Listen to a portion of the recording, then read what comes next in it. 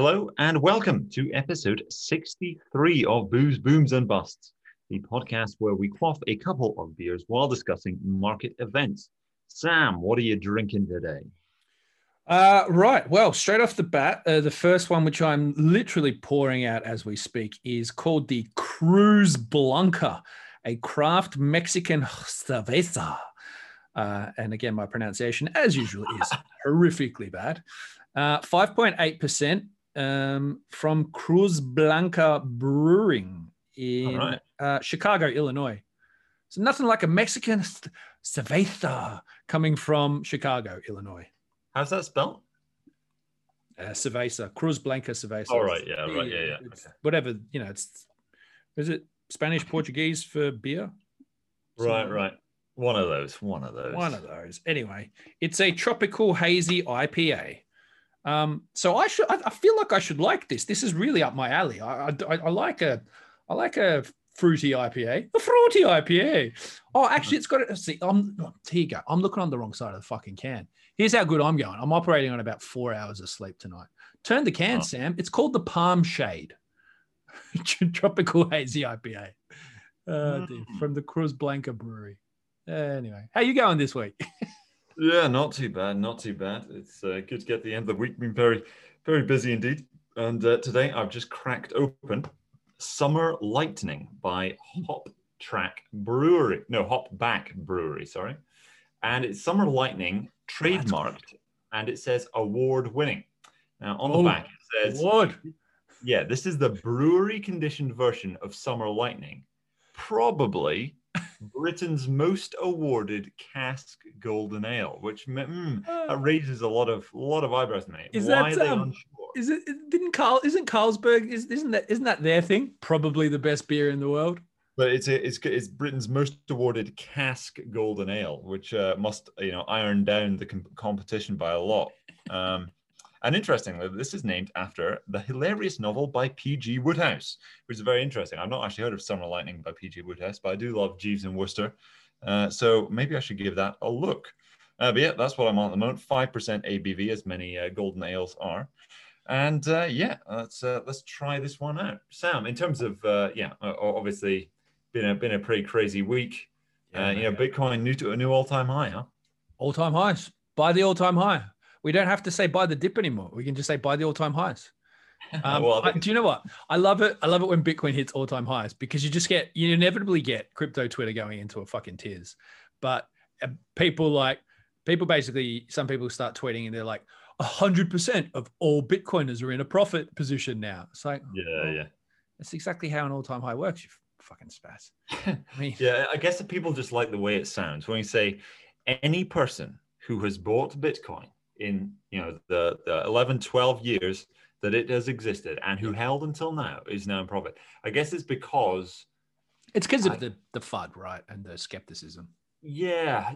I guess it's about, not selling. It's about sort of idolizing that the hodler mentality. Can I ask you something just in relation to this? Because this this does wind me up a little bit. The Europia. I don't even know. I'm seriously, I'm going Euphoria. Europia. I haven't even had a drink today, folks. Until now. Discovering new continents here at Booze, Booms and Busts. Wait till my second one's an 8.5%. Wait till the end of that. I'm going to be on some other planet. Anyway, my point was, so this eyes me a little bit. So it's always about price in US dollars, but who gives a fuck about the price in US dollars? A lot of people, it turns out. It turns out everyone does, even like the OG maxis. But look, the point is that there's a good reason why it's hitting all-time highs, and that is partly due to the incredible devaluation of fiat money as well. Like, there's no way we'd even be here if central banks were responsible. I mean, and that is a byproduct of why Bitcoin even exists. But I don't know. Sometimes I think like the obsession with converting it into fiat money. It's kind of like, so what? Unless I get that. I get that it's a mechanism for some people to eventually probably sell, pay their taxes, and then break free the shackles of things like debt and all of that. But if you don't ever plan to sell your Bitcoin, but maybe use it one day, I mean, I don't know. It's No, I get you. I get you. Yeah, I mean, six the of one, half hardcore dozen of the guys, other a bit.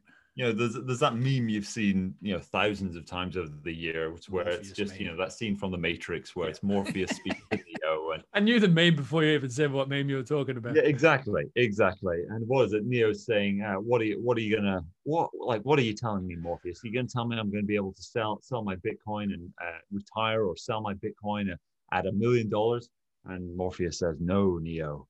I'm telling you that when the time comes and when you're ready, you won't have to. And you know that gets thrown around all the time.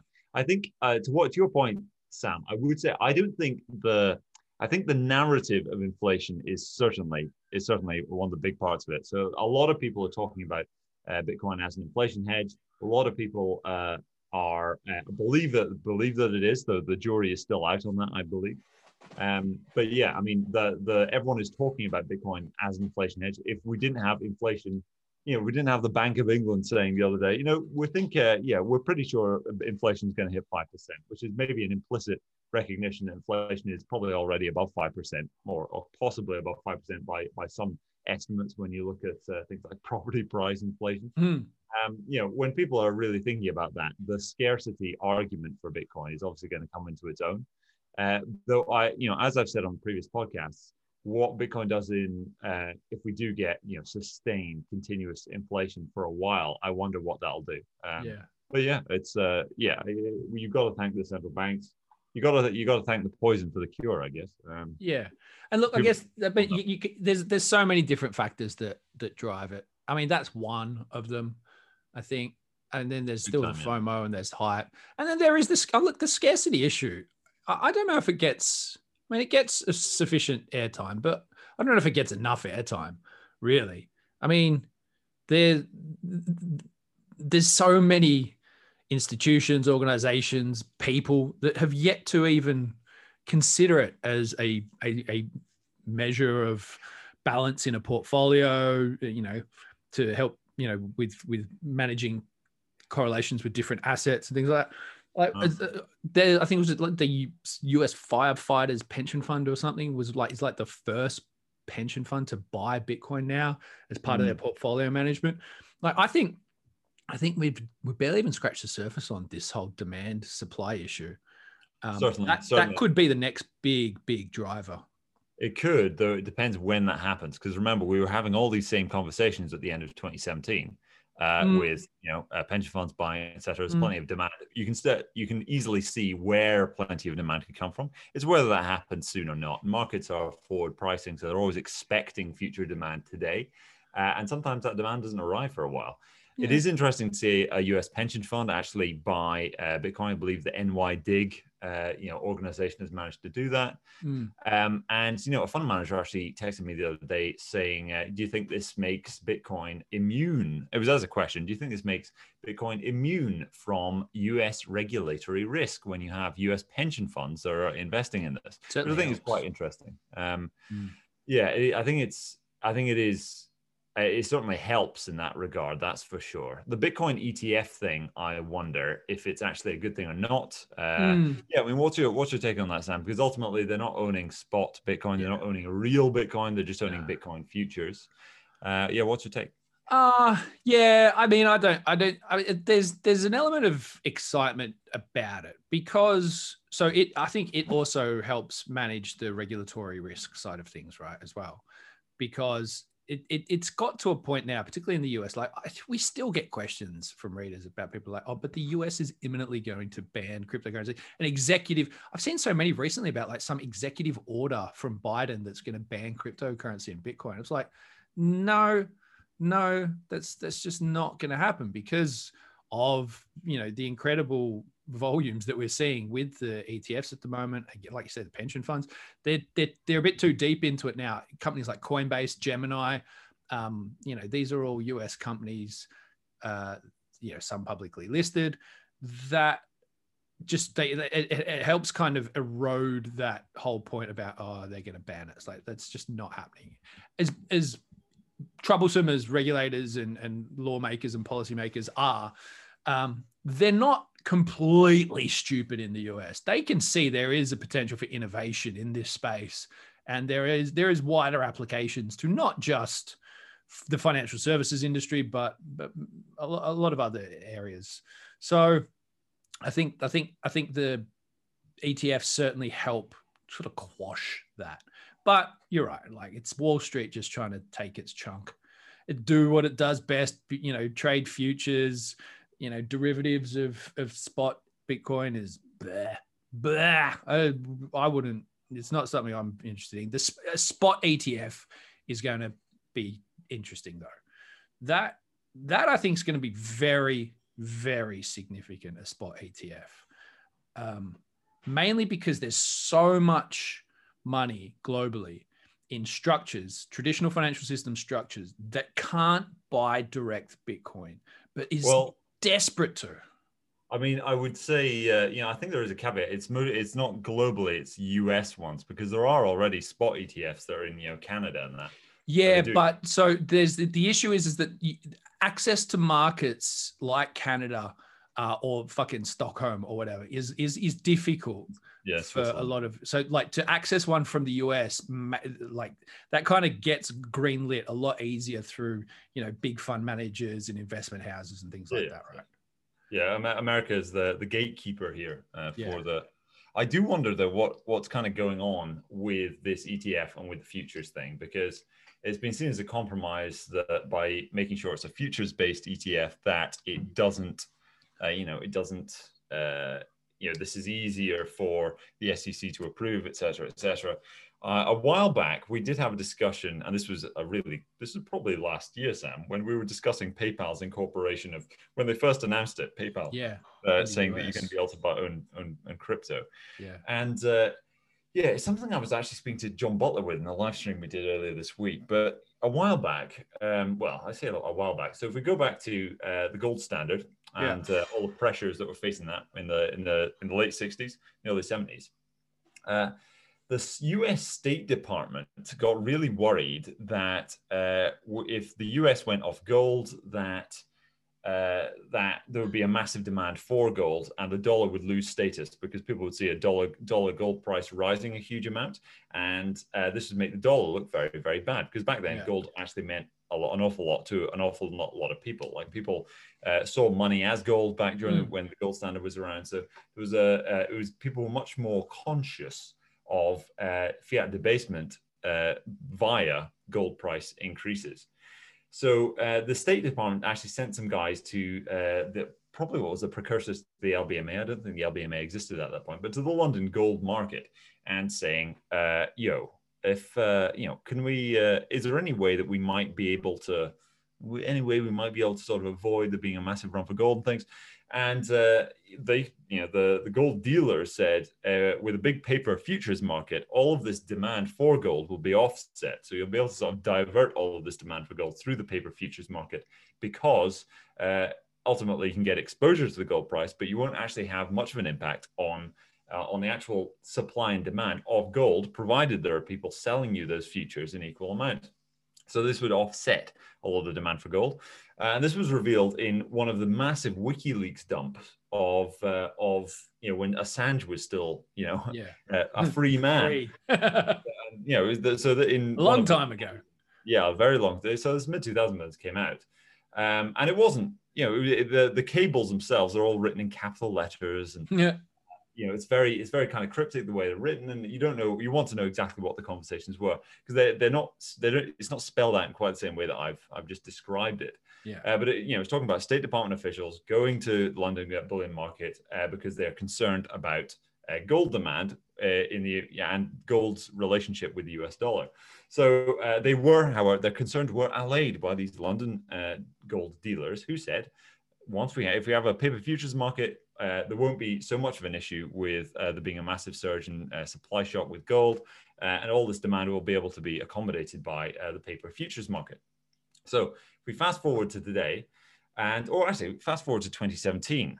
So the head, I think it was the chair of the CFTC, the Commodity Futures and Trading Commission over in the US, during the Trump administration, so this is during 2017, after he had left, he like went on stage and was like saying, "Yo, guys, I burst the Bitcoin bubble. We did it. It was us." When I was chair of the CFTC, there were plenty of conversations that we were having with the senior financial elite within the Trump administration, and we were concerned about Bitcoin going up a lot.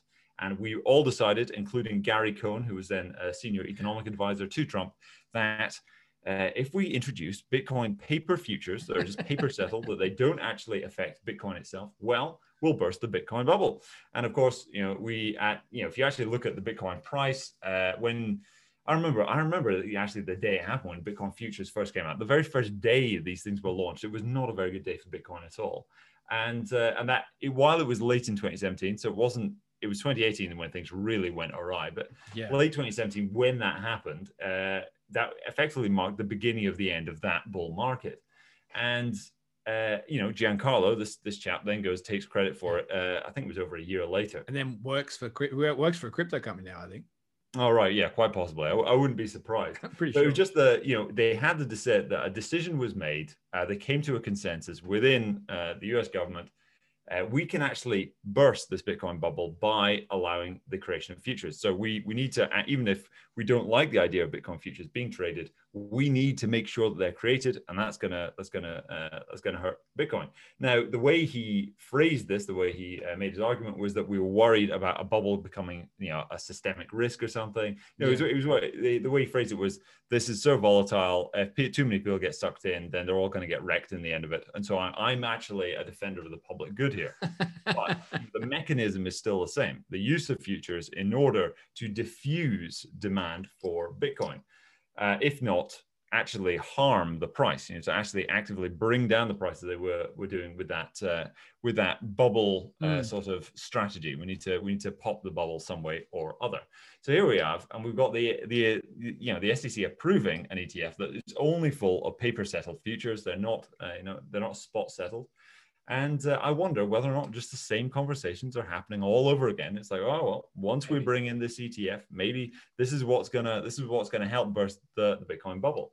Because back then, of course, there were no ETFs, certainly none in there are very few ETFs, around the world for Bitcoin, and there were very, very few futures. Mm-hmm. In fact, I don't even know if there were any Bitcoin futures prior to the US doing it, though I'm sure there were on some trading sites and whatever. I think it may have been in Europe somewhere. Right.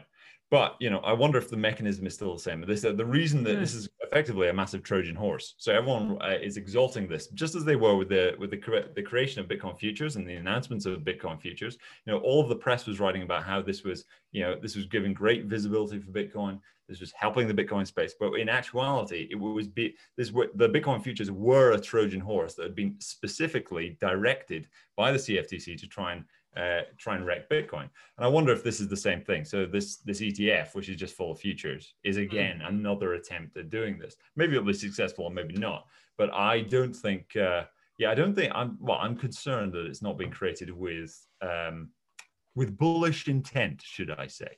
I mean, look, if for the for ProShares that are launching it, fucking happy days. I mean, was it like $1 billion in 2 days worth of flow? But that's $1 billion that wasn't going into spot Bitcoin. Yeah, but it's going into ProShares. And they're happy.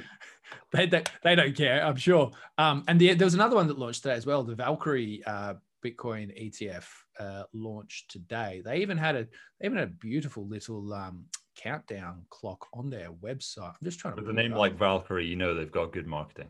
Oh yeah, they love it. I mean, look, maybe you're right. Maybe this really puts the pours some water on the fire, Bitcoin fire for a couple of months. But you only sort of need to see what happened over the last couple of years. Yeah, there was a period of elongated Bitcoin's dead, and it's come back. So even if that is the case, I still don't see it having an issue with the long-term direction of it all.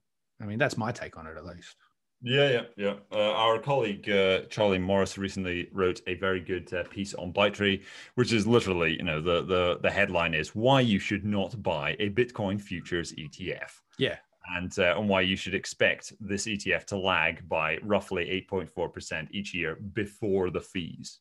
And when you consider how easy it is to buy Bitcoin these days, even for large players, large institutional players, why do you want to do this? Because one of the things that this is my point as well, right? And I'll continue, but I'll jump on. No, well, so like, I think people are probably, because there is so much, because the data is so transparent with Bitcoin, and you can really see where the money flows, and you can understand, the stuff that ByteTree do, Charlie and ByteTree do, is really good because they've got real quality data. And he's right. I think people are smart enough now to know that as much and all as they've had record flow into these funds, I don't see it. I think when there's a spot ETF, I think that's going to take. I think you're going to see massive outflows from the futures into the. Oh, big time, big time. No, my thinking is they're not going to allow one, and they're just going to say, no, you want Bitcoin, you dump your money into the ETF, where effectively the fund flows are being sterilized. I would be really surprised if Grayscale wasn't able to convert theirs to an ETF. Well, man, Janet Yellen is Treasury Secretary, all right, and she is really not a friend of crypto at all. So I think barriers will be erected that aren't already, and they'll do what they can to get rid of it. I was going to say though, one reason why this Trojan horse is made of flimsy wood, if this metaphor works, is balsa wood. Balsa wood's worth a lot of money these days. Well, I think one thing that makes it different from just the futures is that because of ETF structures, ETFs which hold futures in general, there is not a perpetual futures contract for Bitcoin within like the CME. There isn't, or CBOE, right? There is not a perpetual contract. Like there is on. But doesn't FTX have a perpetual Bitcoin futures? Yeah. No, but within the actual financial market. Okay. So if you're a TradFi futures trader, you're old school, right? Open outcry guy who is now sitting in front of his computer, sitting in front of his Bloomy terminal, right? You can't access one. You can't access one if you're trading for a bank or something like that. Or maybe you can, but. Just in terms of financial futures inside the mainstream financial system, there's not a perpetual contract. And as a result, you get huge amount of decay from. So this ETF, sorry, I need to start at the beginning. The ETF, for those listening, is effectively just a box. Any ETF or an ETN is just a box full of a load of assets, and they issue receipts which give the holders property of a certain amount of whatever's in the box. And in this case, it's just a lot of futures. The thing is, futures mature every month. And so when the future matures, it needs to be rolled over. And what this does is create a lot of cost where one future needs to be sold and another needs to be bought. And this actually costs a lot of money, which is why Charlie is saying it's going to cost on average 8.4% a year before fees. Yeah. So anyone buying, so imagine if you're pitching something to an investment committee, and you're saying, yo, we should own this thing. And they say, well, if the Bitcoin price does nothing, let alone goes down, we're going to be losing, 8% a year, plus maybe 1-2% so effectively, let's just round it up and say we're going to lose 10% a year, regardless of whatever Bitcoin does. And we all know it's already volatile as hell. So I think they may have issues selling this Trojan horse to the mainstream investment committee public, as it were. Yeah, it'll be interesting to see the returns on it over the next 12 months after fees and costs and everything that you've mentioned, because there's no way. I think, I don't know if it was Charlie or somebody else was there's been a fair bit of it now. The futures contracts have continuously underperformed the spot price by quite some way. It's just the nature of futures.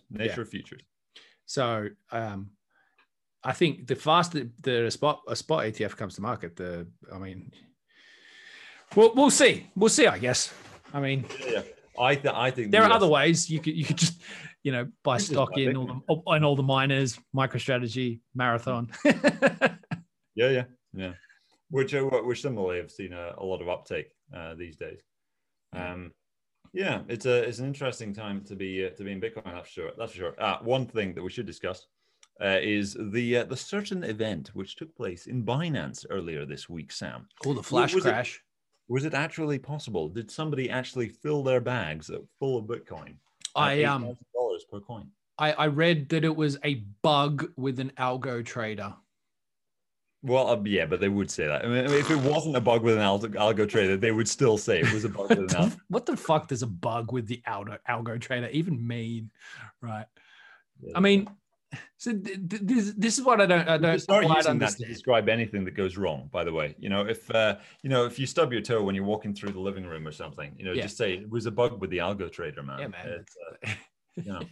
Yeah, I actually just shunted the car in front of me at the traffic light. Sorry, it was a bug with the algo trader. I didn't mean it.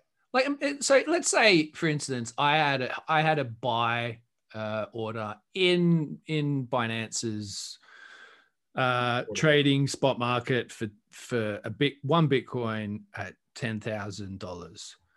Here's what I don't get, and I don't think this would have happened.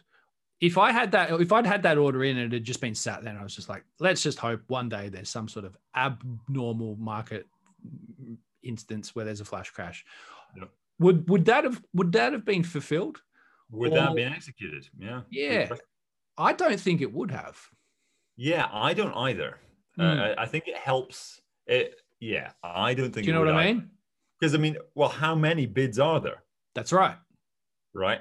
How many other people are doing that? Yeah, exactly. So this is what I don't quite understand, and maybe we'll never understand about how a market operator like Binance really works. Is that I'm sure there are a number of people in crypto that have been in it for a while that have got those kinds of orders on markets, and I just wonder if they've ever actually been filled during these flash crashes, or if it's really just a chart. It's a bit like the traditional financial system. It's just numbers. The actual reality of it is nothing like what you've actually seen on the charts.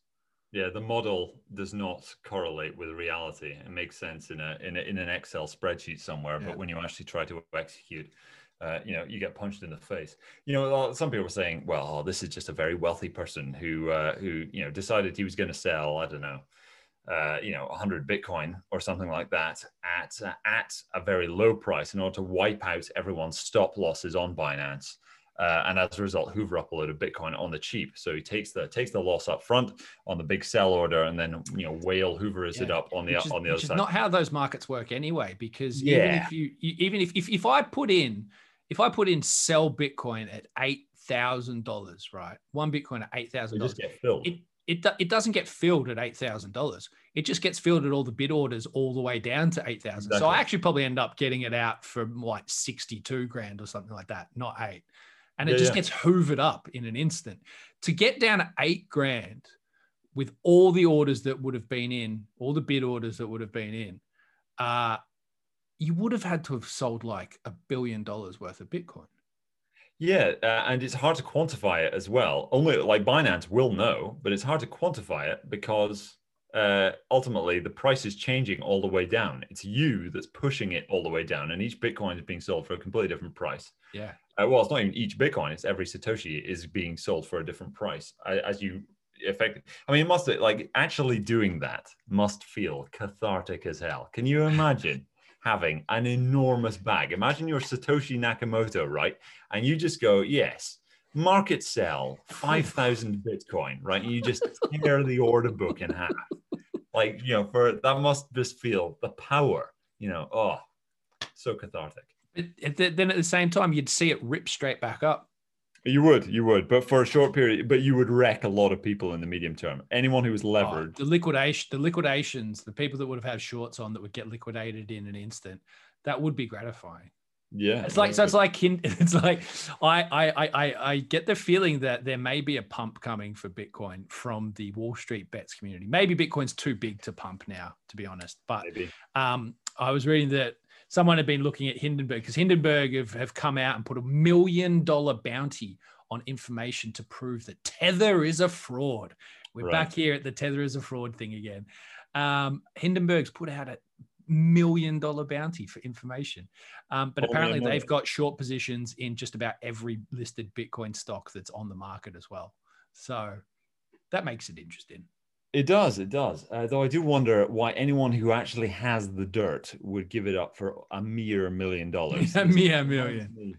This reminds me very much of the FBI recently raising their bounty on, well, it wasn't recently, it would have been a few months ago now. The FBI raising their bounty on anyone who can actually effectively make Monero useless. So anyone who can make Monero, anyone who can de-anonymize Monero will give you, I think it's either $3 million or $5 million. And anyone who actually could figure that out for themselves, anybody smart enough to do this, no way in hell are they going to give that up to the government for a few $1 million. So much more money could be made with that information.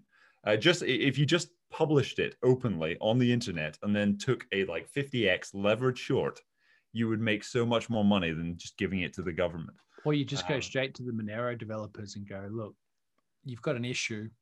Yeah, I can fix it. Cut me in. Exactly, big time. Yeah, so I mean, somebody who knows what's going on at Tether, okay, yeah, $1 million. Yeah, I'll take $1 million. Yeah. I mean, nah, man. Someone who knows that would need something. I think it would be more like somebody who's involved with Tether wants immunity from the government.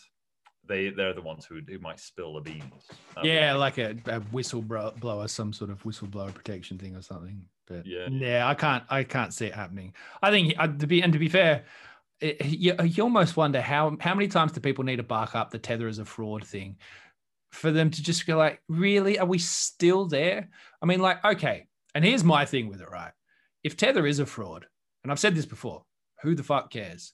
There's so many other stable coins out there, not just on Ethereum, but on all the other blockchains, USDC, DAI or whatever fuck. There's algorithmic stable coins. There's apparently backed stable coins. There's basket of currency stable coins. There's so many stable coins out there now that even if Tether disappeared, the slack would just get absorbed so quickly in other stable coins. Like USDC would just go fucking bonkers. There'd be so much inflow and they'd have to mint so many more USDCs, but it'd be absorbed. Not an issue. Tether is not an issue. It's not a systemic issue to crypto anymore. Probably never really was. So I don't really see what the fuck they're wasting their time, I think. I think while I agree in terms of effectively the thrust of what you're saying, I think it's certainly true. I do think that Tether's days as the dominant stablecoin are definitely numbered. I think USDC is going to become a lot bigger. Yeah. However, when it comes to the systemic issues with Tether, when you're looking at ultimately Tether is still dominant when it comes to the trading of BTC. It is has the best liquidity, the best volume. So I think an issue with Tether, and it's hard to imagine how exactly this would start to take place, but an issue with Tether would have a huge effect. I do think it would lead to. It would short term though. But we don't even know what it would do because some people say, well, people would then bid up Bitcoin with their Tether because they want to get it off their hands. Would Tether try and respond by redeeming a load of Tethers that exist or trying to redeem some Tethers in order to save face and say, no, we've got plenty of money. We will give you money for your Tethers if you want it. It's very hard to imagine how the scenario breaks out. But just in terms of the size of Tether, yes, all of its rivals have a very bright future. But for the moment, I think if something big really happen, so, imagine, a few of the head guys at Tether actually get arrested in some sting operation or something like that. I think we could see a really big event occur, especially on Binance. Like you say, how's the practicality of that actually unwind? Wanting Tether ultimately and wanting to buy other things with it. And it could be USDC. I mean, there are pools out there that you can access, which is USDT for USDC. Yeah. Or Binance USD, BUSD. I mean, I just think it'd just mean people would just offload it from Like maybe you'd offload it for cents on the USDT kind of thing, right? Yeah. And so then it has an impact on USDT. But I just can't see how it becomes a systemic issue, like so many are claiming that it could be. But again, they're also the ones that are still talking about Bitcoin could go to zero and these sorts of things as well. So they're fucking idiots. Well, I think, I guess it depends on how you think of systemic. But when you imagine that in terms of fiat pairs, USDT is used for so many different cryptos on so many different exchanges. So all the unregulated ones, well, not all of them, but yeah, especially when it comes to centralized exchanges that are unregulated and don't take fiat deposits, they're probably going to be using USDT. They might not even use USDC because you need to get some kind of approval before they'll allow you to start messing around with big USDC transfers. But when you look at anything that like any coin, so if you're looking at the altcoin space that has a USDT pair, especially the ones that don't have much liquidity, if the only fiat pair that exists for that alt is in USDT and something goes wrong with USDT, then I think that market, USDT for whatever that crypto is going to face a huge issue one way or another, because there might not be a huge amount of liquidity for USDT anyway. And if something goes wrong with it, then you may see a load of the altcoin space get wrecked. But then again, the altcoin space gets wrecked very often whenever Bitcoin goes down by 10%. So exactly. You do wonder. Yeah, I mean, we should probably at some point try to war game this thing with effectively what happens. So if you're the Tetherall reserve and something goes wrong, what do you do? And if you are one of the big exchanges, what do? You can have different players and try to figure out what might happen. But this is the thing as well. Outcome. How does it go wrong? Like this, like a company like Enron, can cook the books, and then everyone realizes that actually they've got all these fucking debt and issues, and the company's bankrupt. Mm-hmm. Okay, the only thing that could possibly crash Tether would be the fact that, well, everyone knows that it's not 100% backed by anything. I mean, there are assets there, but it's pretty well known that it's not 100% backed by US dollars. I think it would be the idea that the assets backing it are actually not that valid. So everyone knows that everyone knows that Tether isn't fully backed. It's kind of it's old school news. I mean, when did they admit that? That was like was it 2018 they even admitted that, or was it 2019? I can't remember. But imagine if the assets that do back it, okay, they aren't dollars, but they aren't actually worth a huge amount either. So the backing is much lower than previously predicted. Yeah. I think that could cause a lot of problems. But here's the thing, but it's not like you go to the USDT website and redeem your USDT for dollars. Yeah, that's true. Legally speaking, I'm sure they'd have plenty to say in court saying, well, hey guys, we never said we were going to redeem any of these things. Yeah. But this is more like, what's the what if everything they have is worth nothing, or if it's worth pennies, then it's really just kind of, so what? There's a whole bunch of algorithmic stablecoins that have got zero backing. Mm-hmm. Gives a fuck. Yeah, but the thing is, it's the assumption of the holder that is the issue here. So all the people own DAI, DAI, or however it's pronounced. I think it's DAI, not DAI. I think it's DAI. I think it's DAI on Ethereum, where it is effectively a game theory simulation for everyone's effectively betting that one DAI equals $1, and anyone who wants to mess around with that can try betting against it, and that in itself backs the value of DAI and whatever.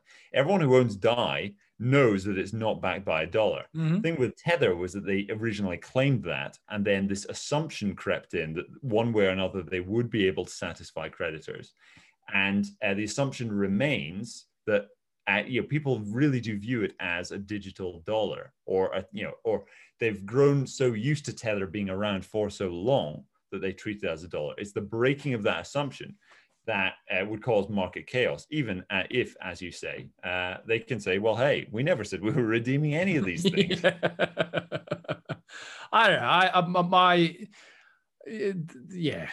I'm not, these Tether truthers. And do you know what's funny is that Paolo Ardoino, I never can his surname right, the guy that CTO or whatever that heads up Tether, It's just like on this meme fest about tethered truthers and everyone like Hindenburg and stuff. It's quite funny. It's quite a good account to follow, actually.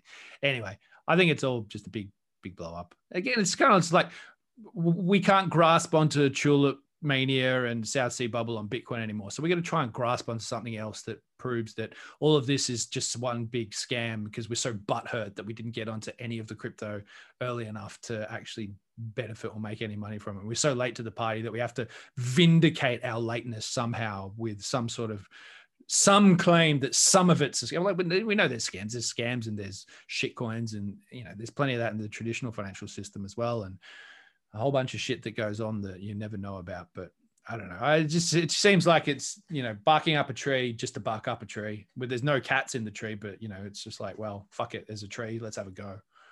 Another of the benefits of a new all-time high for Bitcoin is the butthurt response from the no-coiner community. I mean, and there's nothing wrong with not owning Bitcoin, but if you don't own Bitcoin and you are really irritated at anyone that does, that is that's the thing. If you don't own any of it and you're like out there claiming that it's a scam and that everyone's going to get wrecked and it's going to go to zero, I mean, you're asking for it.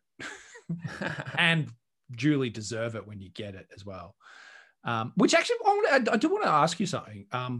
So I've seen a couple of things around I know a few people that are obviously in the gold industry, work in the gold industry for gold mining companies and various, precious metal funds and things like that. And they're all saying that there's just like no interest in gold investing at the moment. It's like it's all just shifted into Bitcoin.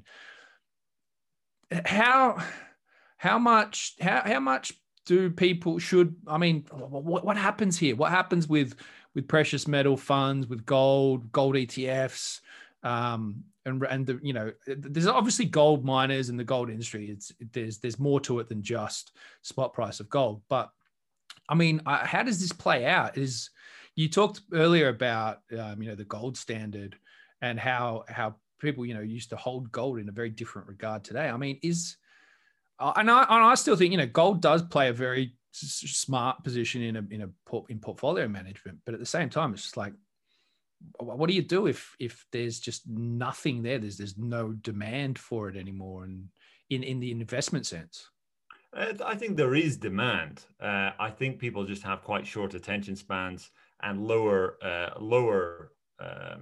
timeframes. The horizons are different these days. Yes, certainly. I mean, the performance of gold on the back of the incredibly strong inflation data we've seen would make it would raise an eyebrow. But at the same time, there's a very common saying in gold, which is gold never does what you want it to when you want it to, which I think is very much the case here. So right now, I think actually gold is in a very good place for people who are interested in buying assets that have kind of been forgotten about. I think the narrative that Bitcoin has stolen gold's thunder is very much just a narrative. So if you actually look at the flows going into Bitcoin exchange traded products, which our colleague Charlie Morris charts very, very well on ByteTree, that website he runs, it really like the flows are not like institutional flows are not suddenly running into Bitcoin, and they're not running into gold either. So there's not about certainly on the margin, the everyman on the street is interested in Bitcoin and he's not interested in gold. But when it comes to big money moving around, I don't think Bitcoin's just stolen gold's thunder. I just think that right now people aren't thinking about gold, and they will. People only realize this stuff sort of too late when they're thinking about protecting their savings over the long period, over the long term. But right now it's not here yet, which does actually create an opportunity for those of us who actually see Bitcoin and gold as quite different things and not really in competition with each other. A lot of the Bitcoin guys are like, no, Bitcoin is the scarcest asset in the world, etc. But therefore it's going to disrupt gold. Something I was telling John Butler, our colleague, who of course is a massive gold investor, gold expert. I was seeing one of these Bitcoin maximalists saying that Bitcoin is going to unlock. Bitcoin is going to unlock gold's potential as an industrial metal, because the gold price is going to go so low that we're going to start being able to use it big time. That's ridiculous. which is ridiculous, right? And it speaks volumes of the kind of hubris that you do find at an all-time high, right? This is it's a side effect of an all-time high. You get the hubris as well. But in terms of where gold is at the moment, I think, and silver, it's even more extreme. I think. If we look at gold at the moment, I think ultimately we're just waiting for, there's going to be some catalyst. So we're already seeing higher inflation figures everywhere. Mm-hmm. The reaction of the central banks is going to be very big here. So how high interest rates are hiked, or if they're not hiked whatsoever, is going to be a very big deal. And again, supply chain issues, gold is very sensitive to that. Obviously, new supply to gold is not that huge relative to the overall stock of gold. But I do think that very, very bright times indeed are ahead for gold investors. Yeah, I tend to think that as well. It feels like it's one of those. Weirdly, it feels like gold's the kind of contrarian big time idea at the moment. Not crowded at all, I'll tell you that. Yeah. You won't find the markets heaving with people trying to get it, unless of course you're one of the guys who's going for physical coins and bars and stuff, where supply is still kind of tight. But I think it is very much a contrarian thing. I think the narrative that Bitcoin is the new thing. I don't think it's going to last. And that creates an opportunity for people who do like gold. It's like that meme where the dude's walking with his girlfriend, and like there's the hot girl walks past, and he's like turning to check her out. It's kind of like gold's the girlfriend is with, retail investor is the guy, and Bitcoin's the one walking past. Yeah. In fact, I may have even seen an iteration of that. Which of course on the FinTwit community, everybody loves this. But I think gold's not going anywhere. It was something. Something I was saying to John the other day, where we were doing a live stream, and there were people in chat saying, what is the use of gold in a digital economy, which I think is a completely fair question. Yeah. If we are getting to Facebook's becoming the metaverse, they're all about the whole NFTs and everything, or they're trying to be perceived that way. What is gold's role of it? And just gold ultimately isn't anywhere. There's similar to what you were saying, Sam, earlier, where there are so many people who don't understand what Bitcoin is, right? Yeah. People do understand what gold is, and when they see their money getting evaporated away, they are still going to turn to gold. So I think the role of gold remains unchanged. It's just that the fashion. The fashion is just not there at the moment, which has been the way it's been in gold for a long time. The majority of the last 10 years would have been anti-gold. There have been occasional moments when it really comes back to the fore, but it's not there yet. And I'm very confident we will get there in the 2020s. Yeah, it's I think it's. I just want to say it's a space to watch. It's like gold's one of those spaces that you should always be watching. Really, I think. But yeah, I quite like it as weirdly, like I say, weirdly contrarian idea.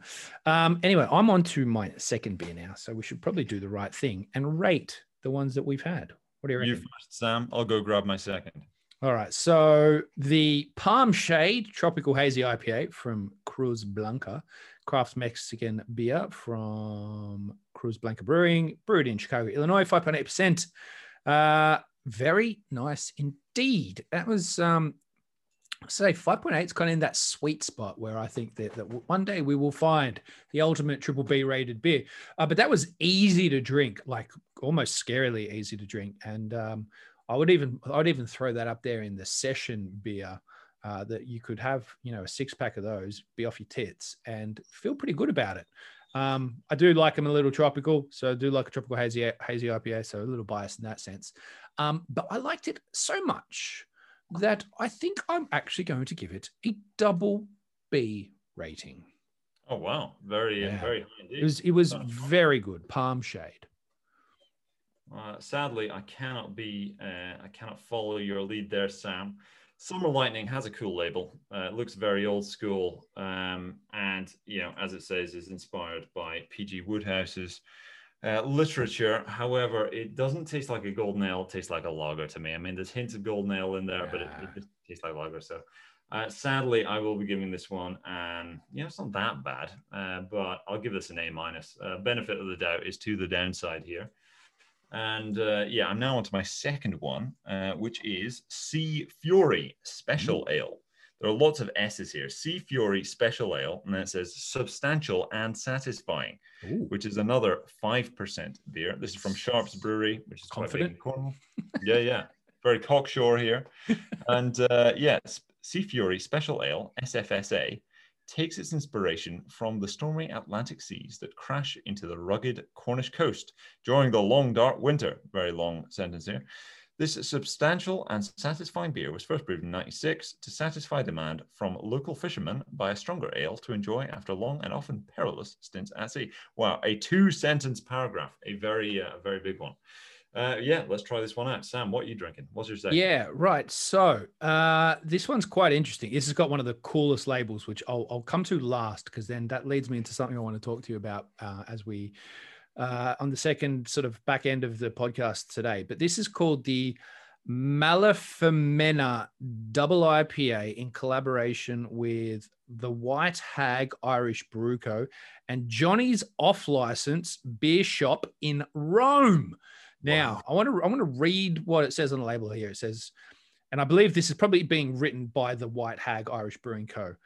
Since we've first sent beer to Italy, we've had a champion in Roma at the heart of the Italian beer scene in our friend and Irishman abroad, John Nolan. John runs the infamous Johnny's Off-License group of beer shops and always stocks our beer as fresh and cold as it should be. We've collaborated with John to design the ultimate summer beer for sipping on his pavement, a whopping 8.5% double IPA packed with citrus and intensely hoppy tropical flavor. A summer beer this is, and I'll find out in a minute, but the label is something else. So I'm showing Boaz on the screen here, which obviously this is a podcast, so people can't see that, but it's like is it Ganesh, the Indian, like 6-arm Indian god? That's right, isn't it? Isn't it Ganesh? Well, Ganesh is Ganesh the elephant dude. He's got so Ganesh is the elephant thing, right? But this is kind of like Ganesh. It's got 6 arms, but it looks like it's a gorilla with like a gold tooth and a beard and everything else. It's like this hybrid Ganesh, but not an elephant, but it's a gorilla. Really cool label on this Malafamena Double IPA. But do you know what?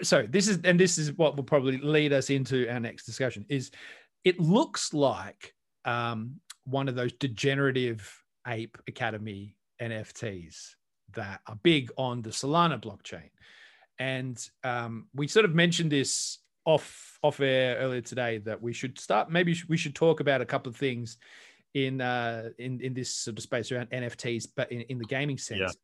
Yeah. So I don't want to really talk about Degenerative Ape Academy, but it does look a little bit like a Degenerative Ape Academy kind of style gorilla. This week I've been testing out. I've been trying to get my head around a play to earn game on the Hive blockchain called Splinterlands. And it's a card-based game. And look, you know way more about card-based games than me. I'm kind of a bit of I'm a bit of a traditionalist in terms of my experience was really Magic the Gathering. And I think we've talked about that a couple of times on the podcast before, and even around NFTs as well. I think not that long ago.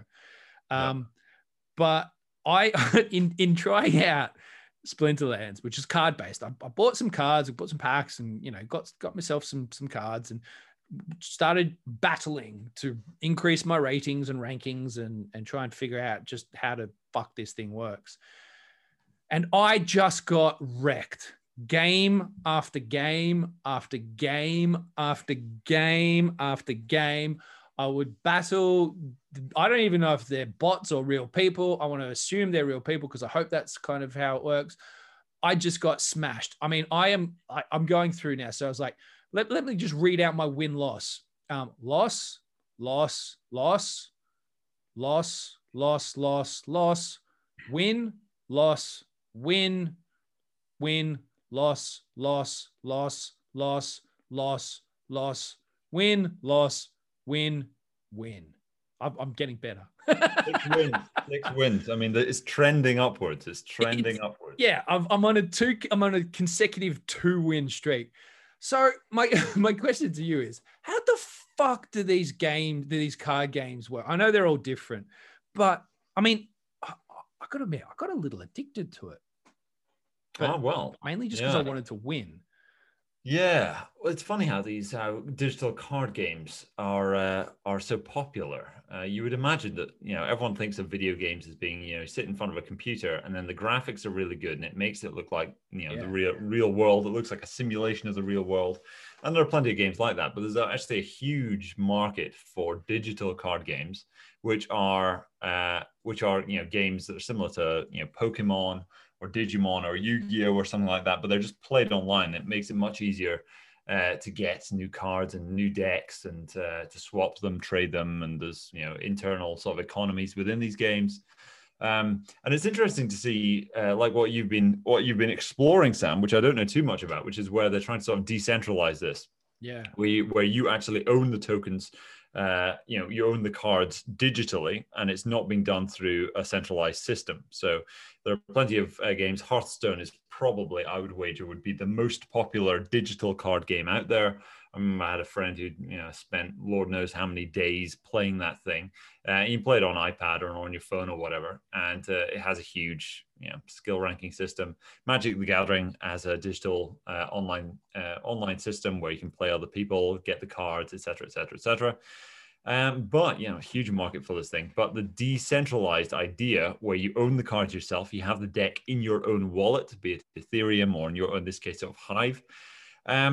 It's a new thing, and we did discuss it a little bit with that. What's the name of that game?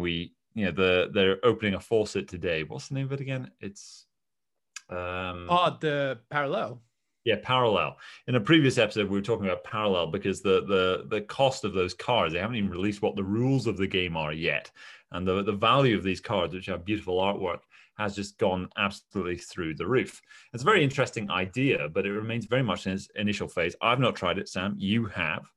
But yeah, card games are they're quite something. I recently, coincidentally, discovered that Gwent, which is a card game that was actually created inside a video game, just to make things even more complicated. There's a video game called The Witcher that was released a long time ago, and it has 3 iterations: Witcher 1, 2, and 3.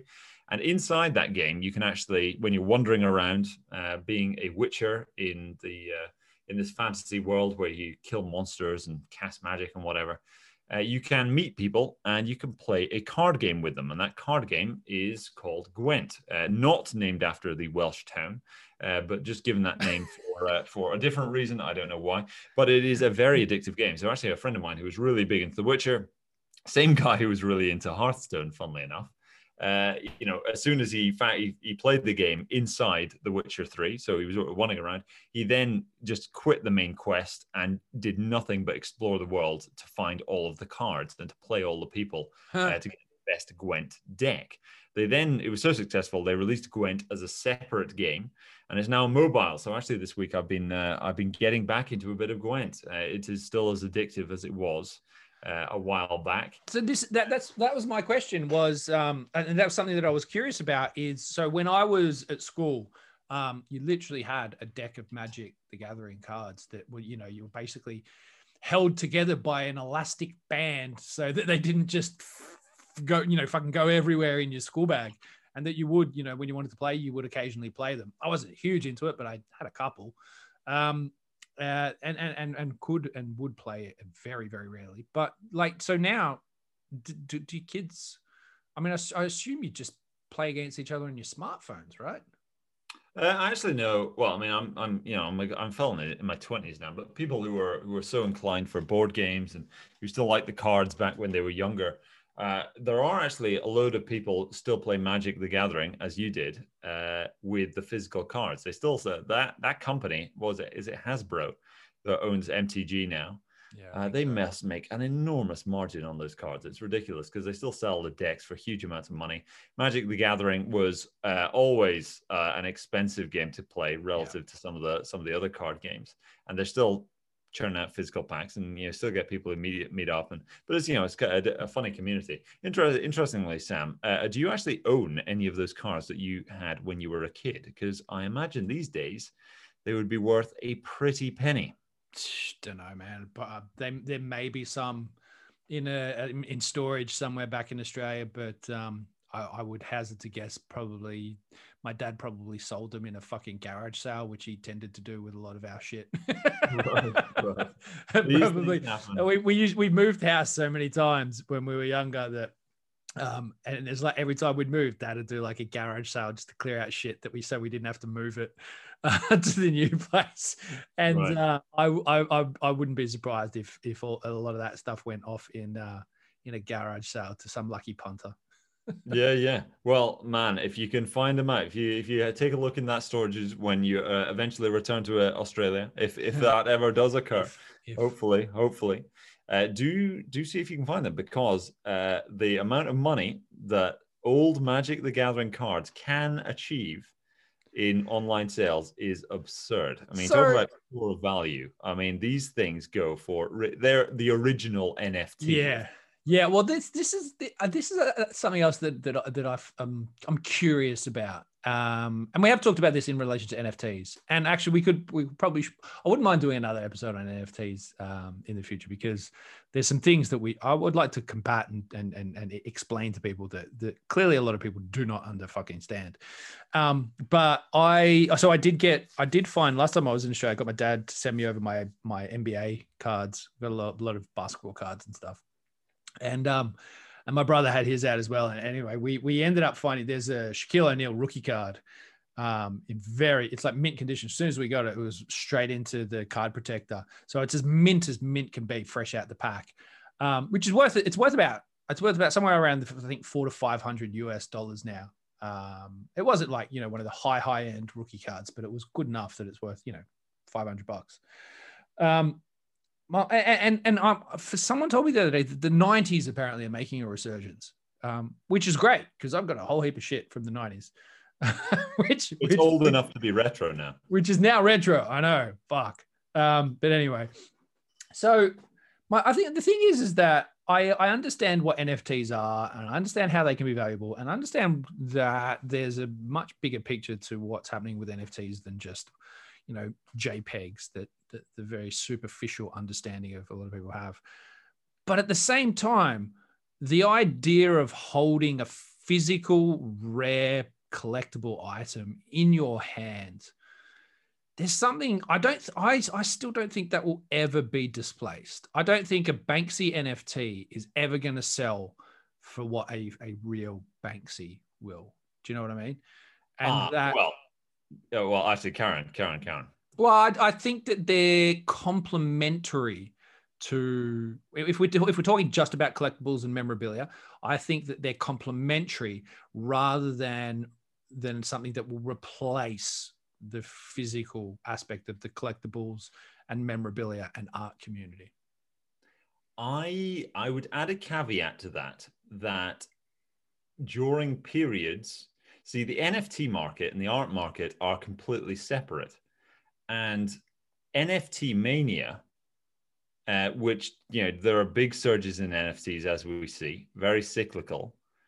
During periods of NFT mania, I think an NFT of an artwork by, say, I think Banksy's shit, but say an NFT of Banksy's work could go higher as an NFT than in the real art market, where there are actually huge barriers to entry. Like, they're not going to let you even purchase it if you don't really, fit in with them.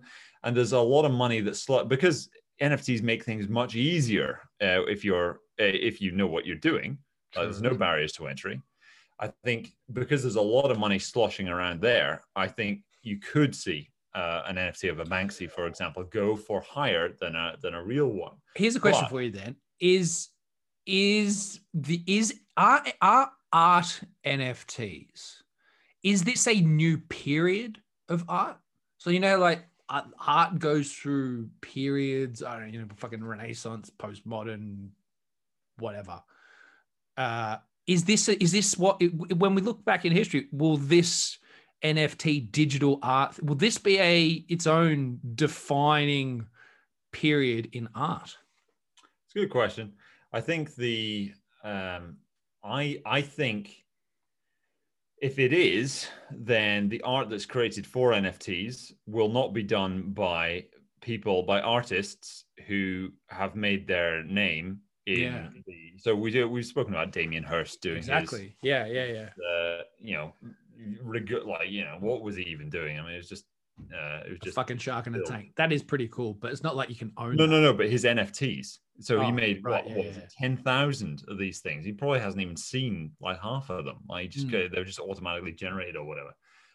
You know, I don't think if it is going to be a new era, then the artists will be native to the space. So they're probably people you haven't heard of yet. Yeah. And they'll probably be known as an alias rather than as their real name. Yeah. Anons.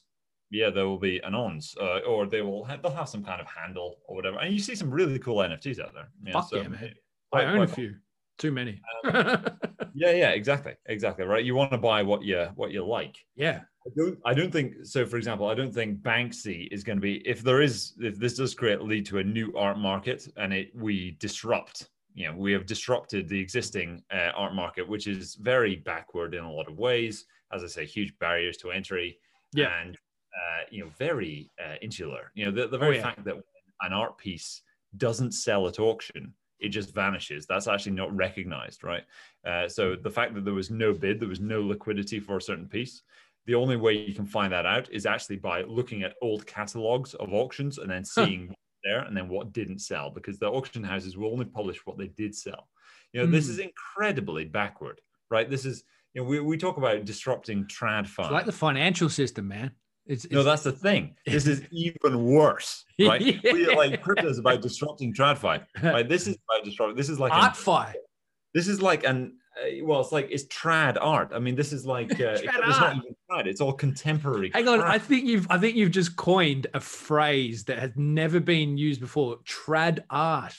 Well, maybe. Well, hopefully, because I think all the contemporary. I've got to put that into this podcast description before I forget it. Trad art. The debut of trad art, soon to grace the Oxford English Dictionary. But you know, I think like I have kind of no dog in the fight, because I think contemporary art, the overwhelming majority of it is complete bilge. And so I would welcome it being disrupted by the NFT creators. And some of them do create very cool things. The fact that you can create it with NFTs, they can be animated images, I think is very cool. Hopefully it is, Sam, because I think the art world definitely needs an enormous kick up its ass. And for people with enormous egos in the contemporary art space to get wrecked by the new generation. Whether or not it does, you know, we'll have to wait and understand. But it's a very good question, Sam. Yeah, I mean, because like I'm thinking, like, let's say in 30 years, well, maybe even more, like 50 years time, maybe even like afterward, let's say 100 years time, on Antiques Roadshow, are they just like wheeling out screens and showing pictures of NFT art done by like the greats of the NFT period? Do you know what I mean? Someone just pulls out like a QR code and then the presenter scans it and then a hologram shows up of what the art piece was. Exactly. It's like, here's a hidden sketch of, instead of like, right now you go and it's like, oh, I've just found this like sketch in like my attic. And it's like, you know, like, I don't know what it is. And like, oh my God, it's a hidden sketch of a Rembrandt. I can't believe there's been an attic for 80 years. This is groundbreaking stuff. And like in 100 years time, they're going to like reel out a screen. Somebody's going to be like, yeah, so I like found a wallet on my dad's hard drive. And it's got an NFT and it's like some monkey pixel thing. And they're like, holy fuck, this is, priceless. I can't believe this has been on a hard drive in an attic for this long. Yeah. I imagine like someone's got a wallet, like a locket, you know, so it's a piece of jewelry. So it's still old school Antiques Roadshow. They pull out the locket. And then like the presenter scans it. It's no longer QR codes. There's probably some kind of tiny tiny sort of film on it that can be scanned with the new. It's not even phones they're using anymore, but we can't imagine what it is. And then suddenly, you know, this beautiful artwork appears. You know, you can kind of imagine it. I think similar to what you're saying with cards, there's nothing is quite the same as having an actual oil painting on your wall, right? But there is something new. People have discovered that they can feel a huge amount of attachment and apply a huge amount of value to something that is digital. So I don't think it's similar to, you know, we were talking about gold and Bitcoin, right? Yeah, I don't yeah. think they're in competition with each other so Yeah, much. I'd Well, agree with that. the direction of the art, so the style of the art, the fashion, could Yeah. well be influenced by the NFT community. The actual medium, I think, I think they'll remain distinct because there's nothing, Yeah. I don't think maybe the screens just aren't good enough now, but I cannot imagine a screen being the same as having an actual painting where the paint is raised off the surface by the brushstrokes. Also, see, I reckon that what I think where NFT art is really going to come into its own is when we have the technology that's very user friendly and offers a very seamless experience that combines with augmented reality. Like you can go for a walk around your neighborhood and you'll be able to you might see just like it might look like just like a concrete stone or something at the front of someone's house. But when you pull up your smartphone or something, and just have a look at it through augmented reality, it's like this living, flourishing piece of art by like a well-known digital artist or something like that. So that like your entire surroundings can, be, when you sort of look at them through the digital lens, take on a whole new meaning to what, you just see normally. And I think that could apply in the home as well as that, maybe we start to see, depth of field screens instead of frames on the wall that do may show some of this art from some of the great digital artists of our time who we don't even know yet who they are, but be the in 100 years on Antiques Roadshow, I can't believe you've had this on a hard drive USB in the attic for 100 years. Oh, it's passed on through my granddad, through my granddad, through my granddad. He bought a pumpkin, Actually, it was a fake. This was actually a screenshot of a. Imagine that's like, oh, I've got this original CryptoPunk from 2017. Actually, sir, that is a cut and paste JPEG. That is a fake you have. Your great granddad just right clicked save as in order to and tried to flex on the creator by saying, "Yo, I've just stolen your piece of artwork. How do you feel now?" I believe the term, sir, that you would like to refer to now with your artwork is you have just been wrecked. Yeah, you got wrecked. Yeah. I think, imagine, for example, like a lot of people are, I think with NFTs and digital artwork and stuff, so far it's all been very self-obsessed. So people are creating profile picture NFTs. That's the big thing. Everyone wants to create something which you can put on social media and then flex on everybody by saying, I have this NFT, and it fits your the little aperture where you can put your profile picture on Facebook or Twitter or whatever. And so I wonder whether or not in the future where people are getting like chipped and whatever, so bodies, when you get killed, like someone gets murdered or hit by some autonomous vehicle and they're left by the roadside, the cop goes to scan them, they like scan their neck or whatever, and suddenly like this NFT picture that they've decided is their avatar just pops up as, all right, so this guy called, his name was Boaz Shoshan, but he called himself XYZ, and he had this image of whatever as his avatar. I wonder if but we are thinking very far ahead in the future. And as I say, it is quite different.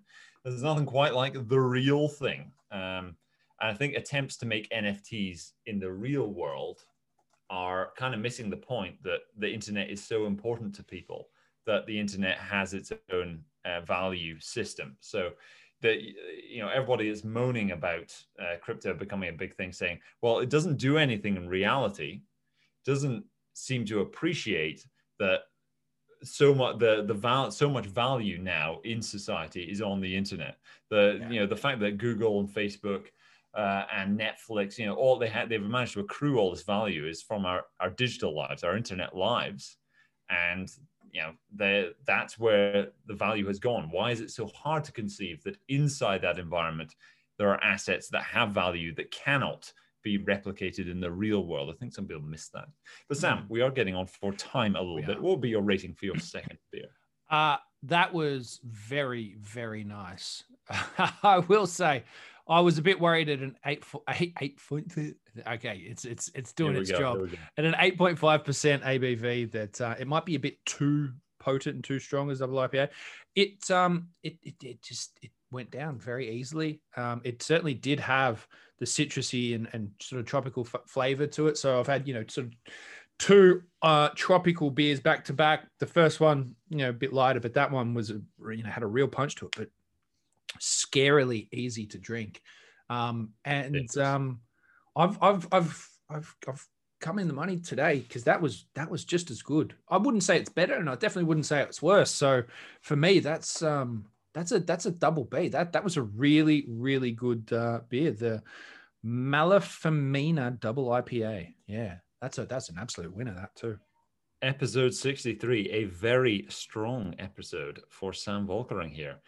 Sadly, mine's been mostly average, I guess. The Sea Fury Special Ale with all the S's. Sea Fury Special Ale, substantial and satisfying 5% ABV by Sharps. It's okay. It's better than the last beer. So I would give it an A+. An A+. But nothing to write home about, sadly. Hopefully next week can get some better beers in. Any closing remarks for episode 63, Sam? Hopefully I can get some sleep tonight. Yeah, well, everyone listening wishes you a good sleep tonight, Sam. We do need you on top form for episode 64 next week. That concludes episode 63, folks. I hope you are going to have a very good weekend in the coming days, or if you're listening later, I hope you're having a very good time. Be sure to crack open a beer, something hopefully more local, support your local breweries, etc. I am just about to head out into Chester and try out some of the pubs here. There are huge density of pubs here, so there's plenty to sample. But that's all from us for the moment. Hope you enjoyed episode 63, and we'll see you next time.